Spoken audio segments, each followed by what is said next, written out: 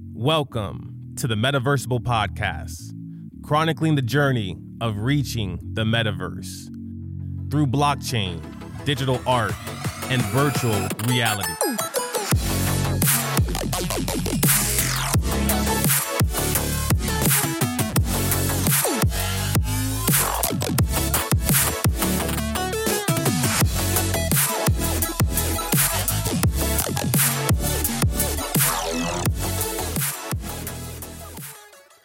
Welcome back to the Metaversible Podcast, where we explore the art and the science of the metaverse, this digital world in which we live in. I'm one of your hosts. I'm Chris Cochran, and as always, I'm joined by my co-host and best friend, Ron Eddings. Glad to be back in the metaverse. We are about to take another red pill and dive right in. Ron, who do we have with us today? Today, we have two very special guests. This is actually our first episode on the Metaversible Podcast with two guests, and we're going to be talking about decentralized autonomous organizations. And to discuss this topic, we've brought in two of the co-founders of Squads. We have Sean and Stepan. Welcome to the Metaverse, gentlemen. Pleasure to be with you. Yeah, it's great to be here. Thanks for having us, guys. We're excited. We are beyond excited to talk about what you have been doing in this metaverse, but would love to hear your origin story. How did you all get into this metaverse, and what has it been like for you since? Well, Sean, I can start if that's mine is probably shorter. Yeah, so I did corporate law for a couple of years. I worked at Magic Circle law firms, doing sort of restructurings in corporations, dealing with sort of traditional forms of organization for a long time. And after that, I left to do my sort of private practice. And around 2017, I kind of, during the previous crypto boom, I kind of learned about, DAOs a little bit and how they all work. And then sort of moving into 2020, I kind of felt like, the space is really taking over, started researching different DAO tools on Ethereum, and started learning about other layer ones, including Solana, and that seemed like a good time to get in. And so I joined the Hackathon Formation chat on Discord that Solana had, and that allowed me to meet Sean, and then the rest is sort of history. But it's been some crazy 6 months since then. Yeah, it was a wild ride. I wound up doing the Solana hackathon in, what was that, back in May, right? I think that's when we first linked up. I had wanted to do the one back in November because I'd wanted to get into Solana for a long time and doing smart contracts. I had looked at Ethereum back in 2017, but the timing wasn't really right. I had a previous startup. I'd gone through an incubator in Silicon Valley back in 2014, and I was building a Web2 SaaS company, and then jumped into coding Rust this winter and decided to go into the hackathon. And Stepan reached out to me, and he was putting a team together. I had this real convoluted idea in my head about what to build for this, and Stepan showed up, and he was like, "Hey, man, you want to build a DAO generator?" And I was like, "Oh, that's way easier than the crazy thing I was thinking of." So we, then we hit it off, and then there were many crazy hour-long brainstorming and kind of dreaming sessions we had about, the thing that we were developing and what it could turn into. And the timing was just right. And then it took off like a rocket right after that. So I think that brings up the perfect question for everyone that's listening, because they've been along this metaverse journey with us. And what exactly is a DAO? We hear it all the time in open source, but we really want to hear from your perspective. What is a DAO? Let's start with you, Sean, and then get to you, Stepan. Yeah, so I guess the dictionary definition is exactly what it sounds like. A decentralized organization lets stakeholders make decisions for a group in the digital sense, generally backed up by a smart contract. And it could be anything. It could be implementing code changes on a protocol level, and it could be something like more of a discussion, just like a town hall type event, if you will. Like, we've got all this money in our crypto wallets. What charity should we donate to? And you see that a lot with NFT groups that are running things. But Stepan has some great insight into that. I'll let him run with this for a little bit. Yeah, I mean, it's. I think the more we kind of were getting into the space, the clearer it became that, like, and I used to talk about this on Twitter before as well. That like pretty much everyone, every team that's building, DAO tooling is building DAO tooling specifically for their own definition of what a DAO is, right? And so I think everybody has kind of different ideas, and I think it's a great thing that it's not like a fixed definition that you can just pinpoint to. I think Sean, kind of gave all the necessary elements in his answer, but sort of from my end, in my experience in dealing with different DAOs and seeing sort of how they operate and how they're structured, it's like it can be just a Discord server with a gate. It can be a very complex, protocol that owns its own liquidity, and where essentially like the DAO members control the treasury and they control the protocol changes and they vote on them. So I think the range is quite. There's a significant range for it, and I think that's why we're so excited to be in the space, because we're building just some of the tools that fit a particular use case, but there's always like so much room to build more useful tools for different ways to structure it. I think it's even more sort of free form than traditional forms of organization, which are kind of dictated by whatever local laws, jurisdictions. In this space, it's like you can be really free in the way you want to structure your organization. That's why it's quite a liberal space in that sense. So I guess that's the way we see it internally. What was that one tweet that was really good that you shared a while back? It was like people eating lunch or at a cafe. Oh yeah, splitting the bill. Yeah, like five people splitting the bill at lunch is a DAO, right? Like that's the whole point. And you can look at it from different ways, right? Like it can have like purely social aspects. That's why it's like it's more about, for some DAOs it's like more about just social interactions. For some DAOs it's really financial. For some, it's like really sort of based on actually managing something, right? Managing a protocol, like dealing with actually, startups and things. So it's really, that's why it's so cool, right? Because there's so many definitions. And I think for me initially, like the something that drew me in was, I think Balaji was saying it like 2019, DAO is essentially like a way to start a company from a command line. So like even from like a logistics perspective, a definition of a DAO can be in that sense, right? Like you can, instead of going to corporate registrars and lawyers and corporate providers, you just go and in a few clicks, right? You have a company essentially there, right? An organizational vehicle. So that's why we're excited to be in the space. This sounds like a perfect use case. And we were actually just talking about smart contracts on our last episode. We were talking about them from the perspective of NFTs, but this seems like some type of technology that we can use in the blockchain space to help multiple artists get paid if they're working for the same decentralized organization. And they can use these smart contracts or these DAOs to split the proceeds of the project. But what about if an artist were to leave this project? They have a DAO and they're all getting paid fairly, and then one artist decides that they no longer want to work at this decentralized organization. How does that work on the blockchain and in DAOs? Yes, that's one of the use cases that we're developing for our private squads product that's going to be going on DevNet really, really soon. The first thing would be, in a general sense, I think it comes down what the rules of the smart contract are. And would that artist want to opt out because they feel like they're not getting their fair share? Would they opt out or leave a DAO and continue to get a share?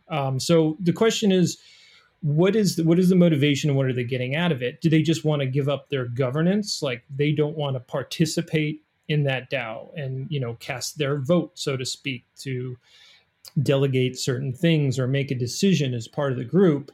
Or are they just looking to take their toys and go somewhere else, so to speak? So there's a few different variables there, I think, that depend on how that DAO is defined and what the rules of that DAO are.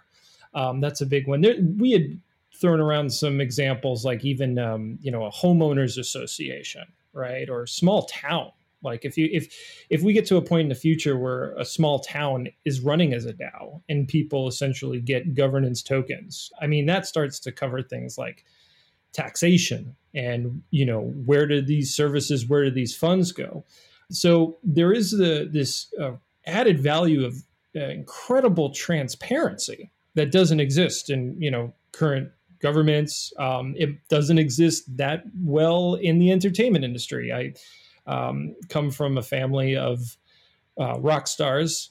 I was like the one computer programming guy, and I know firsthand, like the lawyers are taking huge amounts of money and the publishers are taking this. And then you have to deal with, trying to track down if YouTube or TikTok is doing the proper licensing and all this stuff. And so would you want the artist to opt out of getting the money, or would you want them to opt out, or would they opt out because the rules aren't clear enough? But the good news is that if done well and executed well, the smart contract and the blockchain would show all that.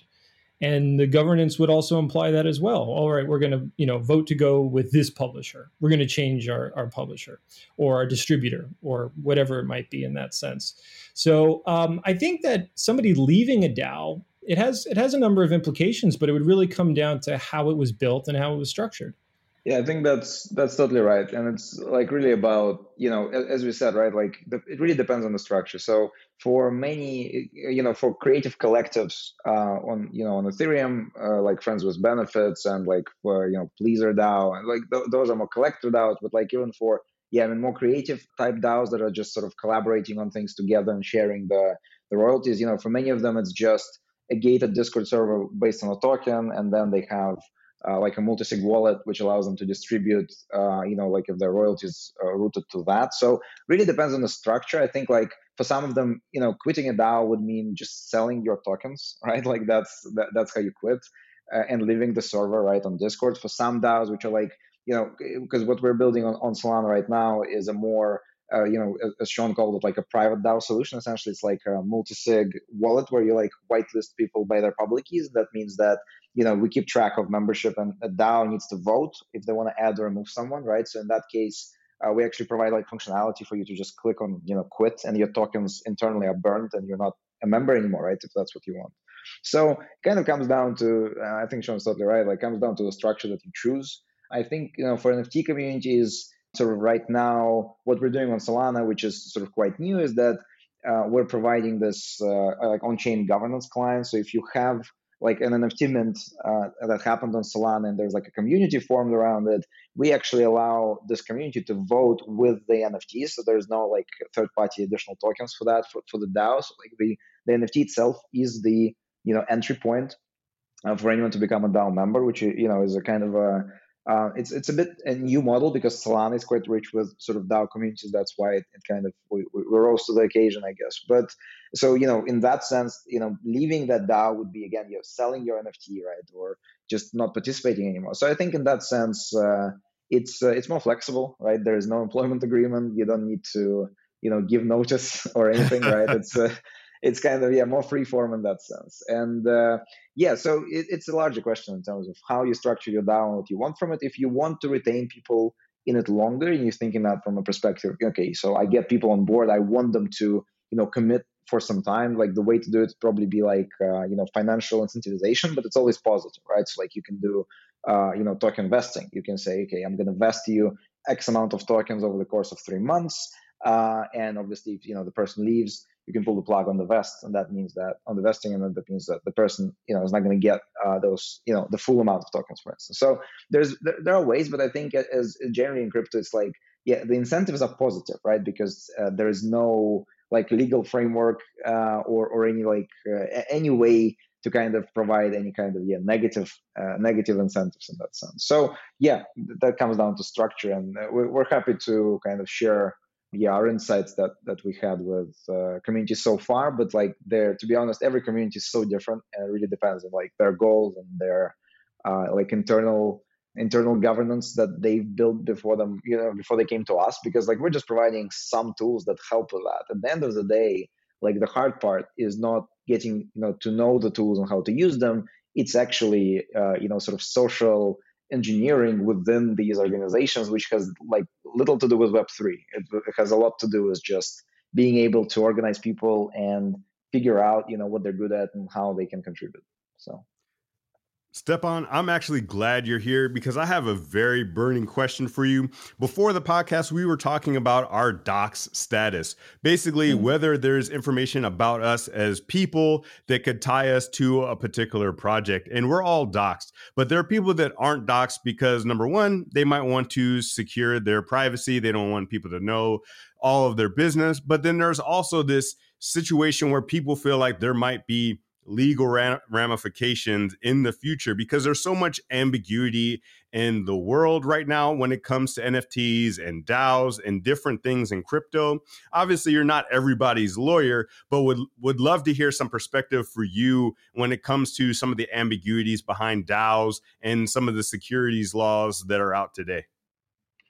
Yeah, that's a great question. I get asked this a lot due to my background. I think a short answer I'd give is like, in my mind, I mean, again, not legal advice, not investment advice, but Right. in my mind, it's like there will be attempts to regulate the way sort of Web3 operates and the way tokens are transferred back and forth. But I think the real regulation like will come in at the point where you wanna you want an off ramp, right? You want to get crypto into some kind of traditional currency.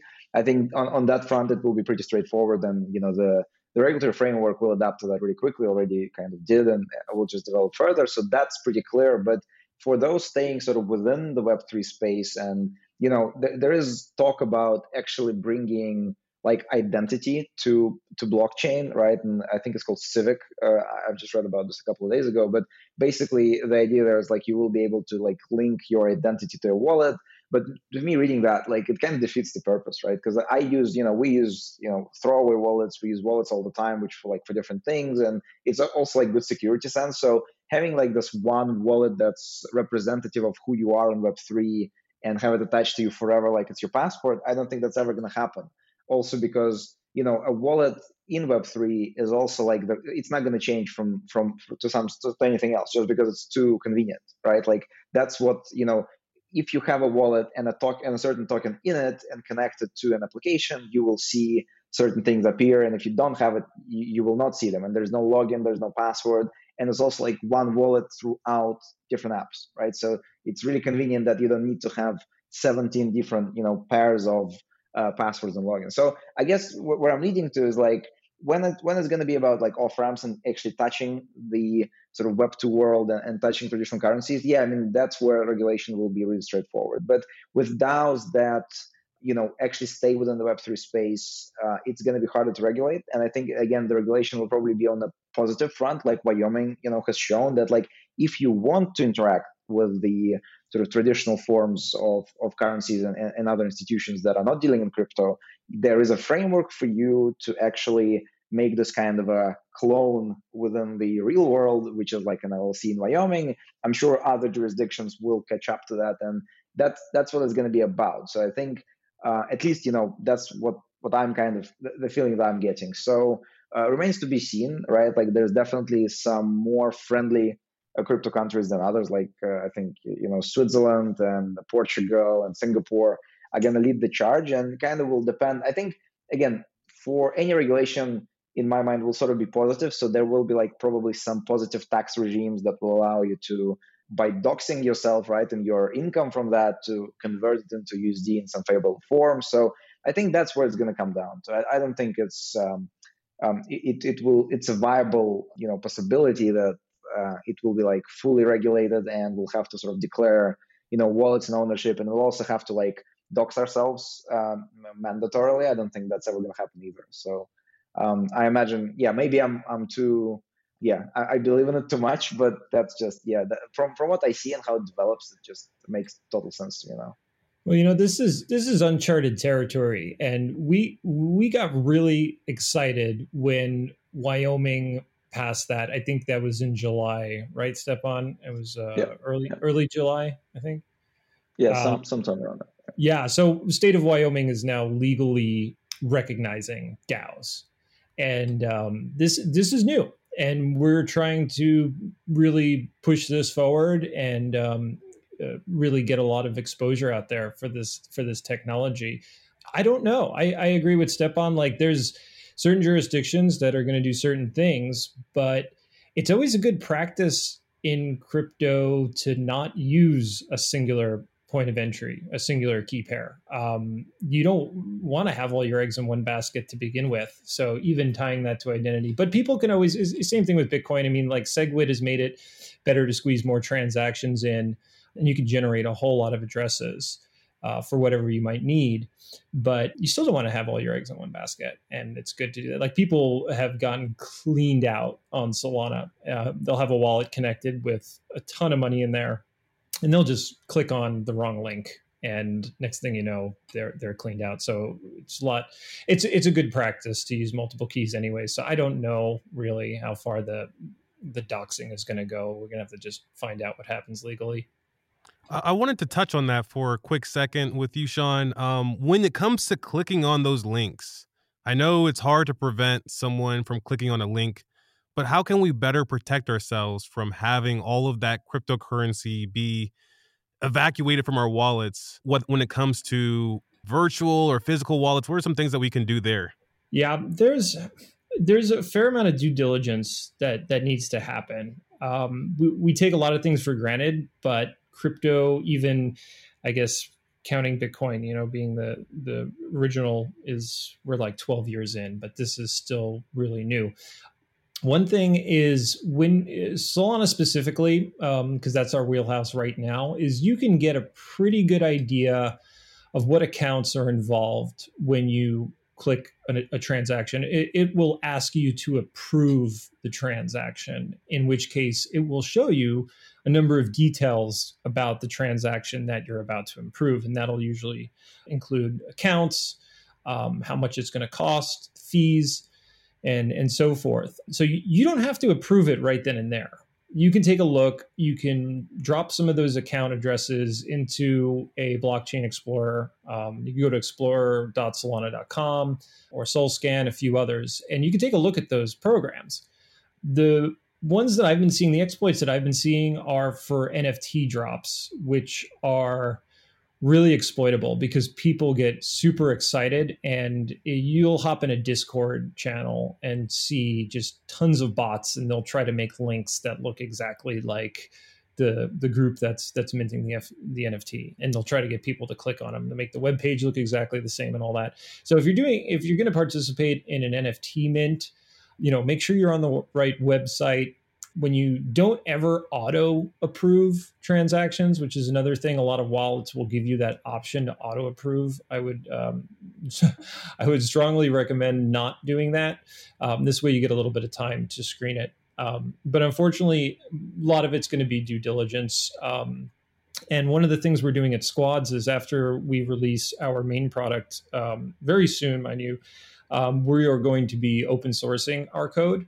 And that's something I think that's really important. So a lot of the more protocol level big players in these various blockchain ecosystems, they will open source their code, and you can verify that the program or the address that you're invoking or sending a transaction to is actually the one. And not everybody can, is well versed in hacking or can read code, but just having something that is open source that you're interacting with is already a much better indicator that it's vetted. A lot of these organizations or products will put out bug bounties. They have code audits, things like that.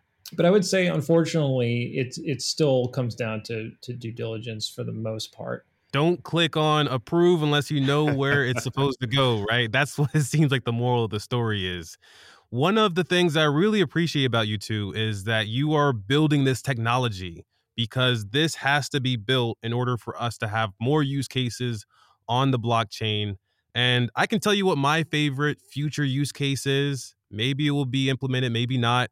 But I love hearing beats. I love hearing instrumentals and being able to take the stems or the components of the instrumental and combine them with other instrumentals. It's almost like fusing beats and sounds together to make my own song.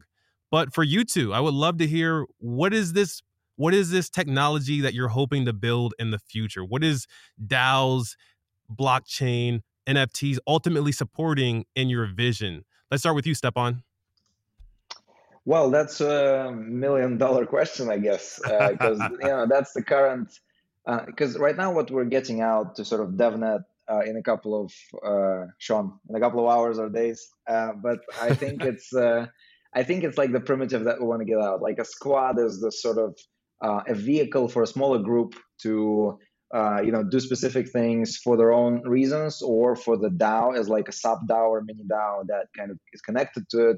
And we think like this is a core primitive, but I'm going to share some alpha, as they say. But in our mind, that's like the next real trend in DAOs is actually the sort of departmentalization, and the idea that a DAO is not 2,000 people voting on a proposal together, rather than a DAO is 10 squads, right? And that's the kind of the vision that we have, just because like a more focused coordination is gonna win in the end.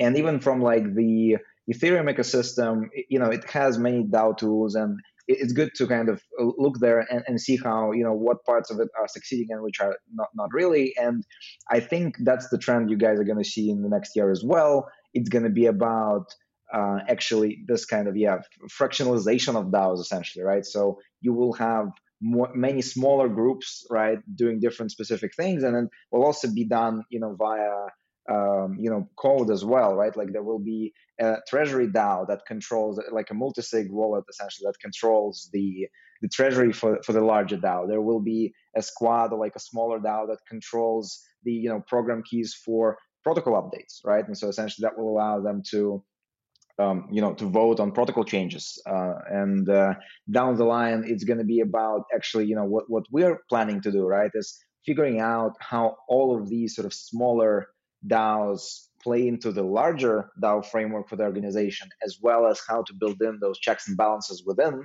that can give, the larger framework control over the smaller ones, and how they can interoperate without any friction, but also be really effective. So I think we're yet to discover the kind of standard, right, that will be the standard for organizing on Web3. And we quite like this idea of smaller groups as in squads, because you can use a squad as just for internal purposes. Us four, right, can create one, and we can do it for co-investment and just or just some meme proposals if that's what we want.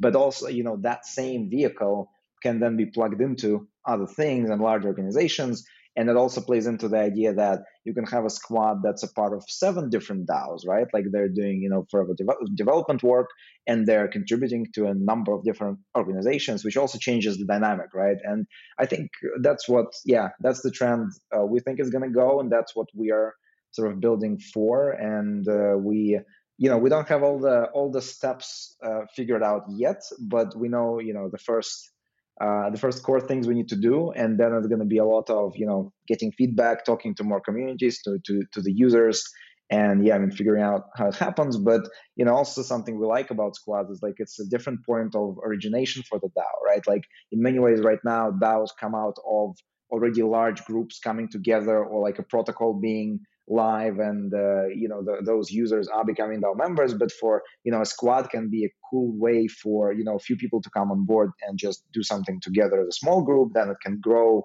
into a larger one, then they can set up a second squad, then a third. And so it kind of gives this a bit more democratization in a way, right? Then more people can start DAOs that can then grow into these large organizations if the point of entry is really simple and cheap and kind of really accessible to the masses. So that's kind of gave away our vision, which happy to share with you guys. Yeah, I'm in alignment there. Stepan and I are pretty congruent with that. I think that big DAOs for big concepts is one thing, but these smaller squads, I think, are going to make better decisions for smaller groups, and they'll collectively all be a part of something bigger, or they might all make up something bigger, the sum of their smaller parts. But 5 people or 20 people in a squad, I think, is ideal for a project that involves those 20 people. Now, a large protocol might benefit from having thousands of people casting votes for a proposal, but I think that, like what Stepan said, it's going to be increased decentralization. And that's what these smaller squads are going to be. It's the DAO itself, but decentralized. Decentralized. It's Dowception all the way. Turtles all the way down.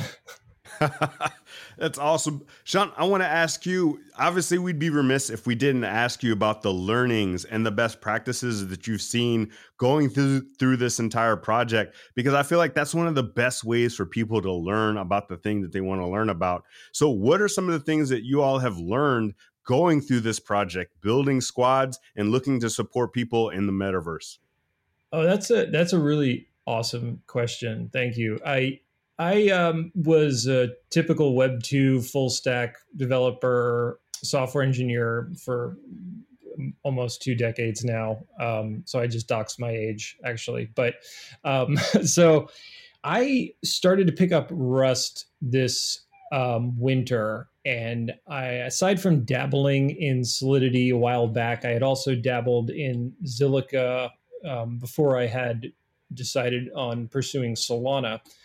There's a lot of unique challenges with crypto and blockchain that don't really exist in Web 2, especially when you deal with immutability, which is a really interesting thing. We try to lock down typical Web 2 data, large database clusters and manage keys and passwords, but like, you hear constantly about things getting hacked all the time. And so just got hacked and all these emails were released. Facebook got hacked and all these whatevers were released to the public.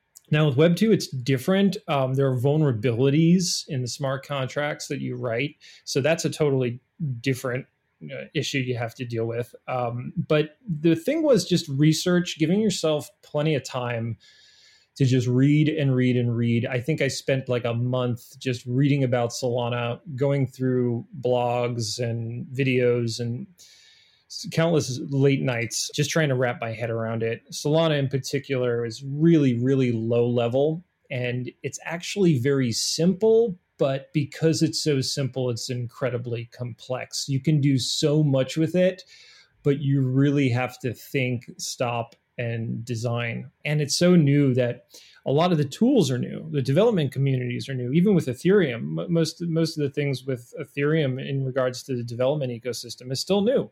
So I would recommend just joining Discord servers of the technology that you're looking to. Like, reach out to people, go to GitHub and like look at all the code, try to just absorb as much as you can. But then the most important thing of all is just to do it. There's a DevNet on Ethereum and there's DevNet on Bitcoin. There's a DevNet for all these things, because when you deal with immutable data, people know that you're going to mess things up and you have to test it out with fake money before you test it out with real money.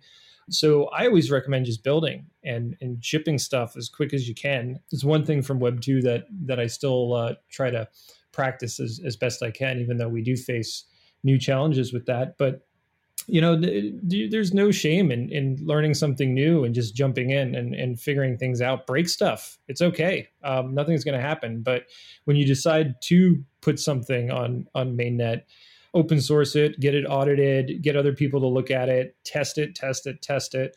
But at the same time, hopefully those users will do their due diligence as well before they interact with your product. But I would say just be fearless and see what happens. It's exciting. Sometimes it's hard to find information. So when we first started building squads, I had to dig and dig and dig. They had great developer docs, but they just weren't specific or granular enough about a certain concept that I needed. Sometimes you'll find some great code that shows you how to do something, but then that doesn't work at all for what you're trying to do. But it's getting better. It's gotten a lot better. In a matter of months, we've seen the Solana development ecosystem just explode. I think there's been more projects and more developer action in Solana in like the last few months than the last year in Ethereum. It's been absolutely incredible to watch happen, and people really like it. It's a fast ecosystem, handles tons of transactions. And it's actually not too bad. There's a great framework out there called Anchor.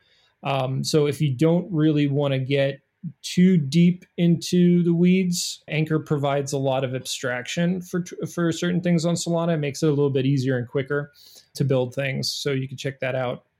Serum, Anchor, and as always, if it's specific to Solana, just join the Solana Discord. They are a fantastic team. They're a fantastic organization, and we've gotten a lot of support from them. They welcomed us with open arms.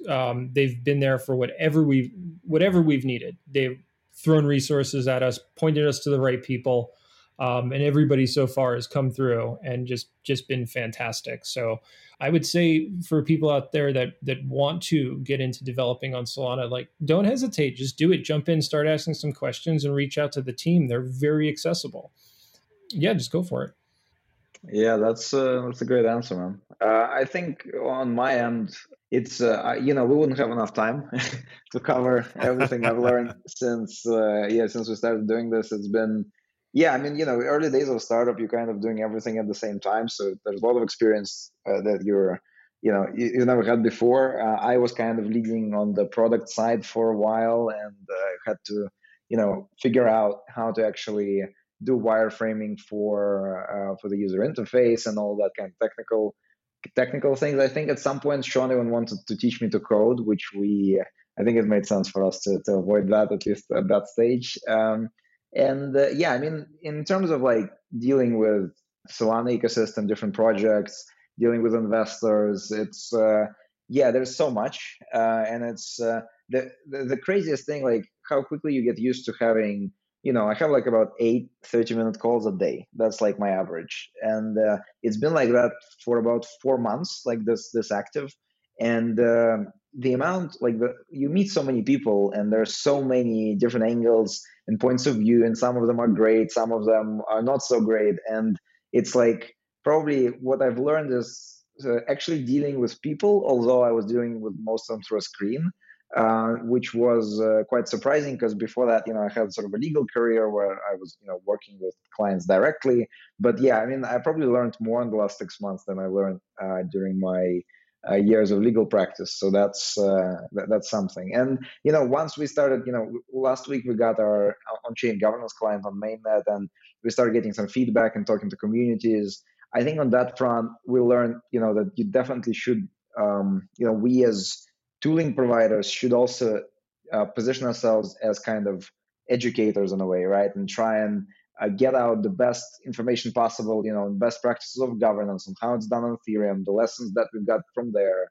And so I kind of learned responsibility in some form for that as well. So it's been really exciting. And actually, for some reason, I thought, after this kind of, 6 months or like 4 months of more active work, I'd be really tired. But actually, I think startups in that sense are quite great, because the goalpost keeps moving and you really want to get to the next one all the time. So there's like constant energy that you keep getting to actually, because, you want to achieve certain things. And I think it's pretty fantastic, that sort of rhythm that we have, and want to keep going.